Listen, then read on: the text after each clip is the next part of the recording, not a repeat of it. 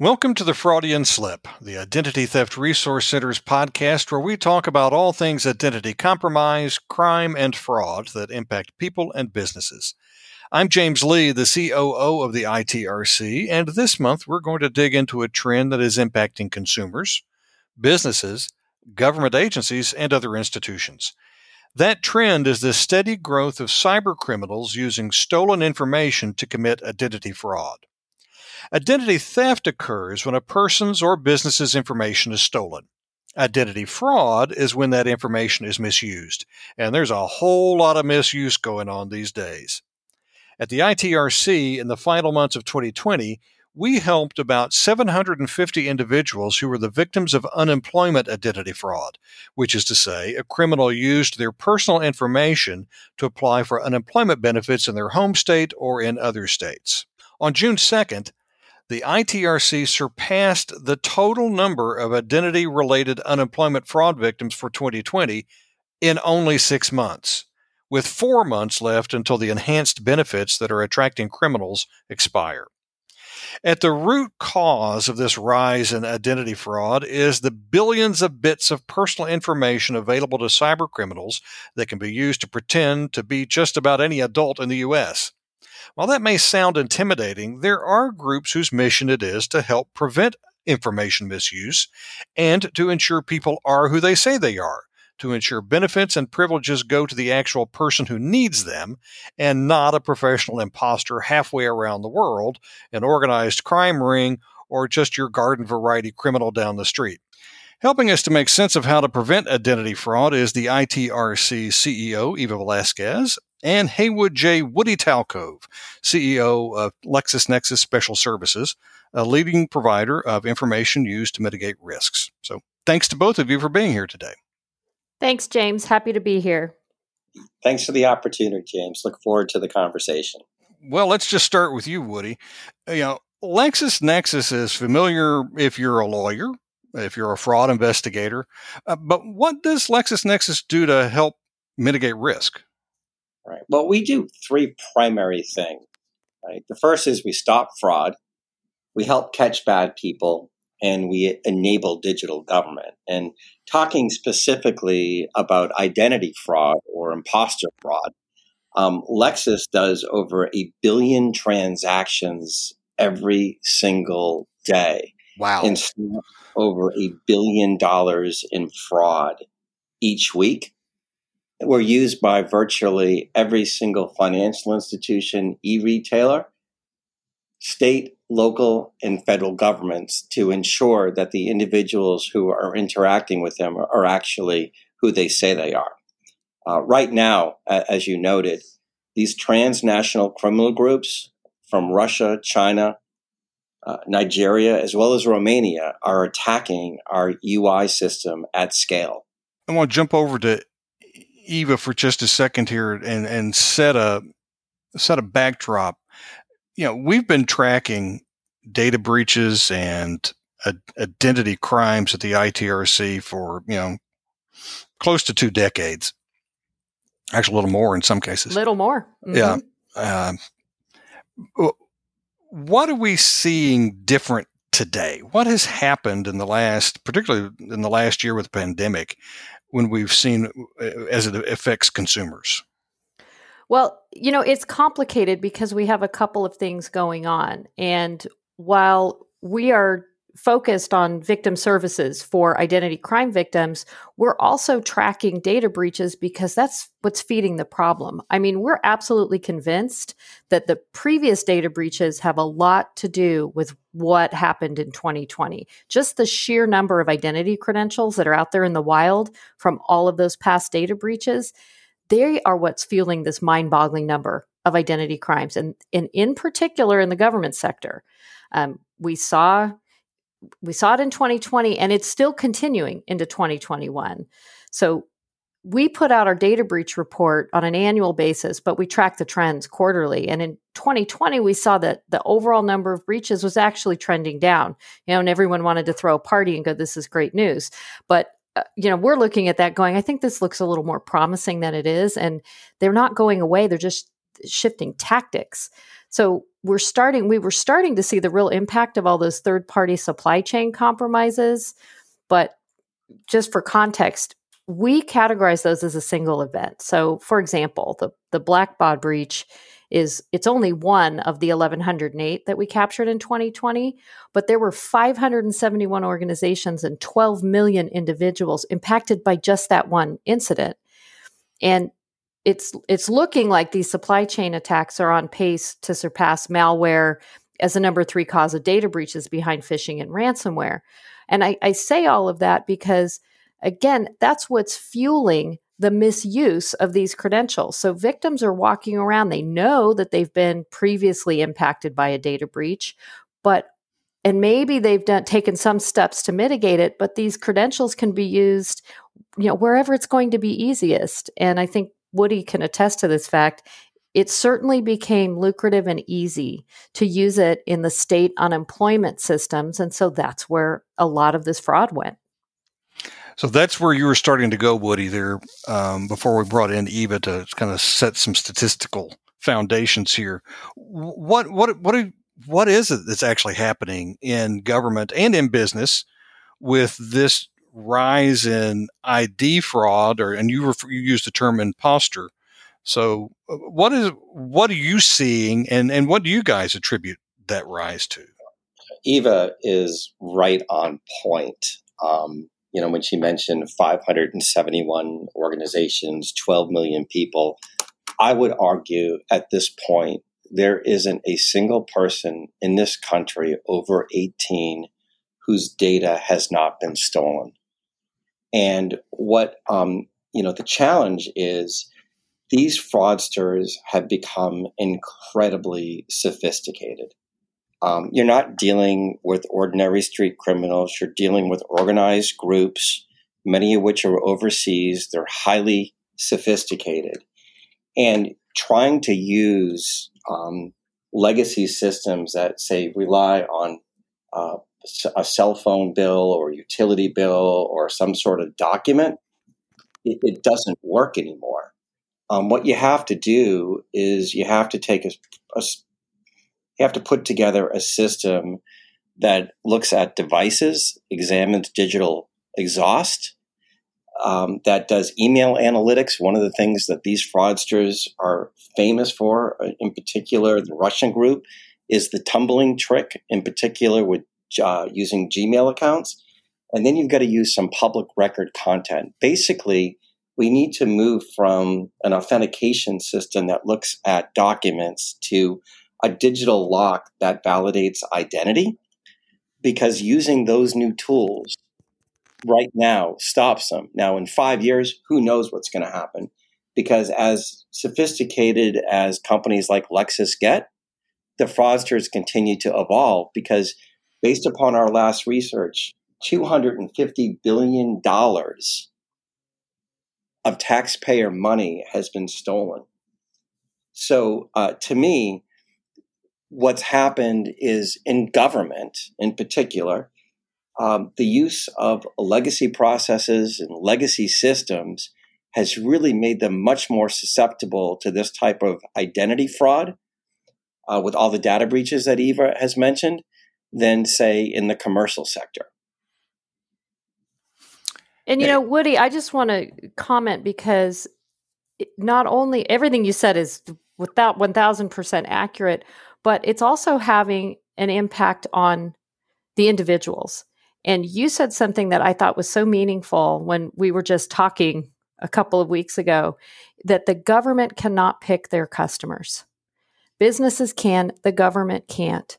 And relying on these foundational identity documents actually disenfranchises and alienates a lot of people, and makes it very hard for them to authenticate themselves when they need to get these services. So, and aside from the fraud, just the impact on people trying to avail themselves of these services and benefits that they're entitled to, relying on these legacy systems has a huge impact on them as well. Yeah, and sometimes that gets lost, right? I mean, the most important thing here, particularly in the COVID environment that we're currently in, is to make sure that those individuals that need benefits, that need to be able to pay their rent, that need to put food in their refrigerator to pay their family, can get their benefits quickly and with as little friction as possible. I mean, I've seen personally some of the stories in the press in New York, California, and Florida, where these individuals have been trying for weeks to get their benefits, and they're told they're going to have to wait a little bit longer. To me, that's unacceptable. You know, we're a great country. We can do better.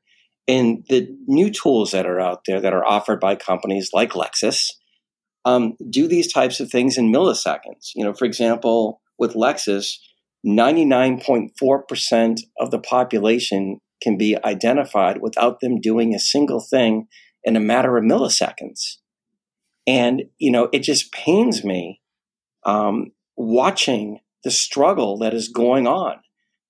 You know, you don't have your job, you may be losing your home, and you're being put in a situation where if you live in public housing, guess what you don't have, Eva? You don't have a utility bill.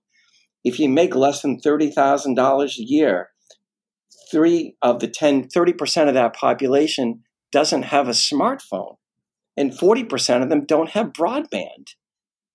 None of this makes sense to me. Yeah, I want to come back to something actually a couple of things you just mentioned. One is this concept of friction. But I want to, before we leave here, Eva, I know we just did a study that talked about specifically the impact on consumers during the pandemic year. We do a much larger study on the general impacts, non-financial largely, but the general impacts on identity crime victims. But we did a specific look at the pandemic year. When you look at those numbers and what we've been talking about so far, can you connect those together? Is the impact really disproportionate? Well, I think it's really important to just talk about the impact in general because people forget that this is actually a traumatic experience. You know, to Woody's point, these are folks that are needing resources and they can't get them because they're a crime victim. And so when we conduct this survey, we ask about more than just the how much time did you spend and how much money did you lose, because you're not getting the full picture when that's all that you're focused on. Those things are important, of course, but they're not the whole story. And when we looked at the pre-pandemic victims, they had, 83% actually reported an inability to rent an apartment or find housing. 76% said they felt violated. And this was the number that just took my breath away, really. 10%, the largest percentage in the history of us doing this study, reported that they were feeling suicidal. That's pre-pandemic. Then we go into the folks that were dealing with these more pandemic-related identity crimes, or just experiencing the identity crime during the pandemic, and 40% were unable to pay their routine bills. 33% didn't have enough money for necessities like food and utilities. And on top of all of that, the re-victimization rates keep increasing. So in our previous studies, and in the last one, it was 21% of folks that reported they were a previous victim. And in this most recent study, 28%. So 3 out of 10 people that we talked to have had this happen to them before. How are they supposed to feel secure and not anxious or not violated? I mean, it's becoming this sort of part of life. I'm just going to have to recover my identity periodically so that I can get my basic needs met. And to Woody's point, we can do better. That's absolutely unacceptable. Well, let's talk about – oh, I'm sorry. Go ahead, Woody. I was going to say those are shocking, and I really appreciate that, especially the emotional impact it has on individuals and, how they feel relative to being able to meet the needs of their family. And that's not being discussed. And it's a very traumatic experience to have to explain to a child that you have to wait 2 or 3 weeks because for some reason you don't have a phone bill or a utility bill, or that you don't have a document. Like, how does that happen? Right? That's why, we as well as other companies in the space, have been pushing this notion of the identity digital lock. Why can't government do what the private sector has done to eradicate this problem? It's not a new problem. To Eva's earlier point, identity theft and these breaches have been going on for over a decade now, right? There just seems to be a lot of confusion in the market right now about the use of certifications like 800-62-63 for NIST and what that means relative to stopping fraud. They're not mutually exclusive. NIST is a framework for stopping fraud. NIST certainly isn't the be-all in how to stop the fraud. In order to stop the fraud, you need data. Let's drill down on that for just a second. We've got just a couple of minutes left here, but I do want to talk about this concept you brought up earlier, friction, which is basically, we want to make transactions easy. Sometimes that's good. Sometimes there can be bad outcomes because we don't do the kind of due diligence that we might otherwise do. And in this particular circumstance we're in right now, a lot of the states relaxed their authentication or remove them entirely because they were trying to get benefits into people's hands quickly. And that's a very laudable goal. But when we start looking about how do we fix this system we're in today, this situation we're in today, where you can't rely on the data that we relied on for 20 years, which was basically wallet data, to authenticate somebody. What is it we really need to be doing now? And are there downsides? Because information obviously can be used for good, but it can be also used for harmful impact. So how do we make sure that doesn't happen when we build this new kind of authentication that we're talking about? Right. Yeah, that's a great question, right? Part of what I've said is that the fraudsters continue to evolve. So what worked 10 years ago certainly doesn't work today. So a good example is Lexis was one of the first to introduce an auto wallet quiz. That was highly effective for a number of years. Quite frankly, the auto wallet quiz is maybe a layer that you might want to put in, but the tools today include device assessment with a contributory database. It turns out that the fraudsters, particularly the international ones, use the same device over and over again. And once you capture it as fraudulent, you can stop it. And there's more information on that phone or on your computer, laptop, or your iPad than there is in a droplet of your DNA. The second is email analytics and making sure that you're looking at the email addresses, understanding where they've come from, how they've been used, and also and I would tell every single person listening, what are you doing to make sure you're stopping the tumbling, especially with the Google email, the Gmail addresses? We have seen in our states, probably 70% of the time, that's one of the ways that they were being frauded. They were taking advantage of that service within Gmail that allows you to forward email addresses, but make them look like they're similar. And then the third thing is, public record content. I think one of the best examples that's gone on here is Governor DeWine, who is the governor of the great state of Ohio, somehow managed to get unemployment insurance benefits in the state of California.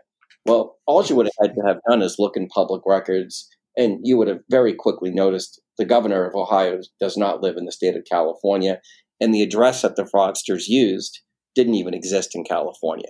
Those three things stacked together, and identity, digital lock, taking advantage of the digital exhaust that we leave, is the wave of the future. It's what stops it right now.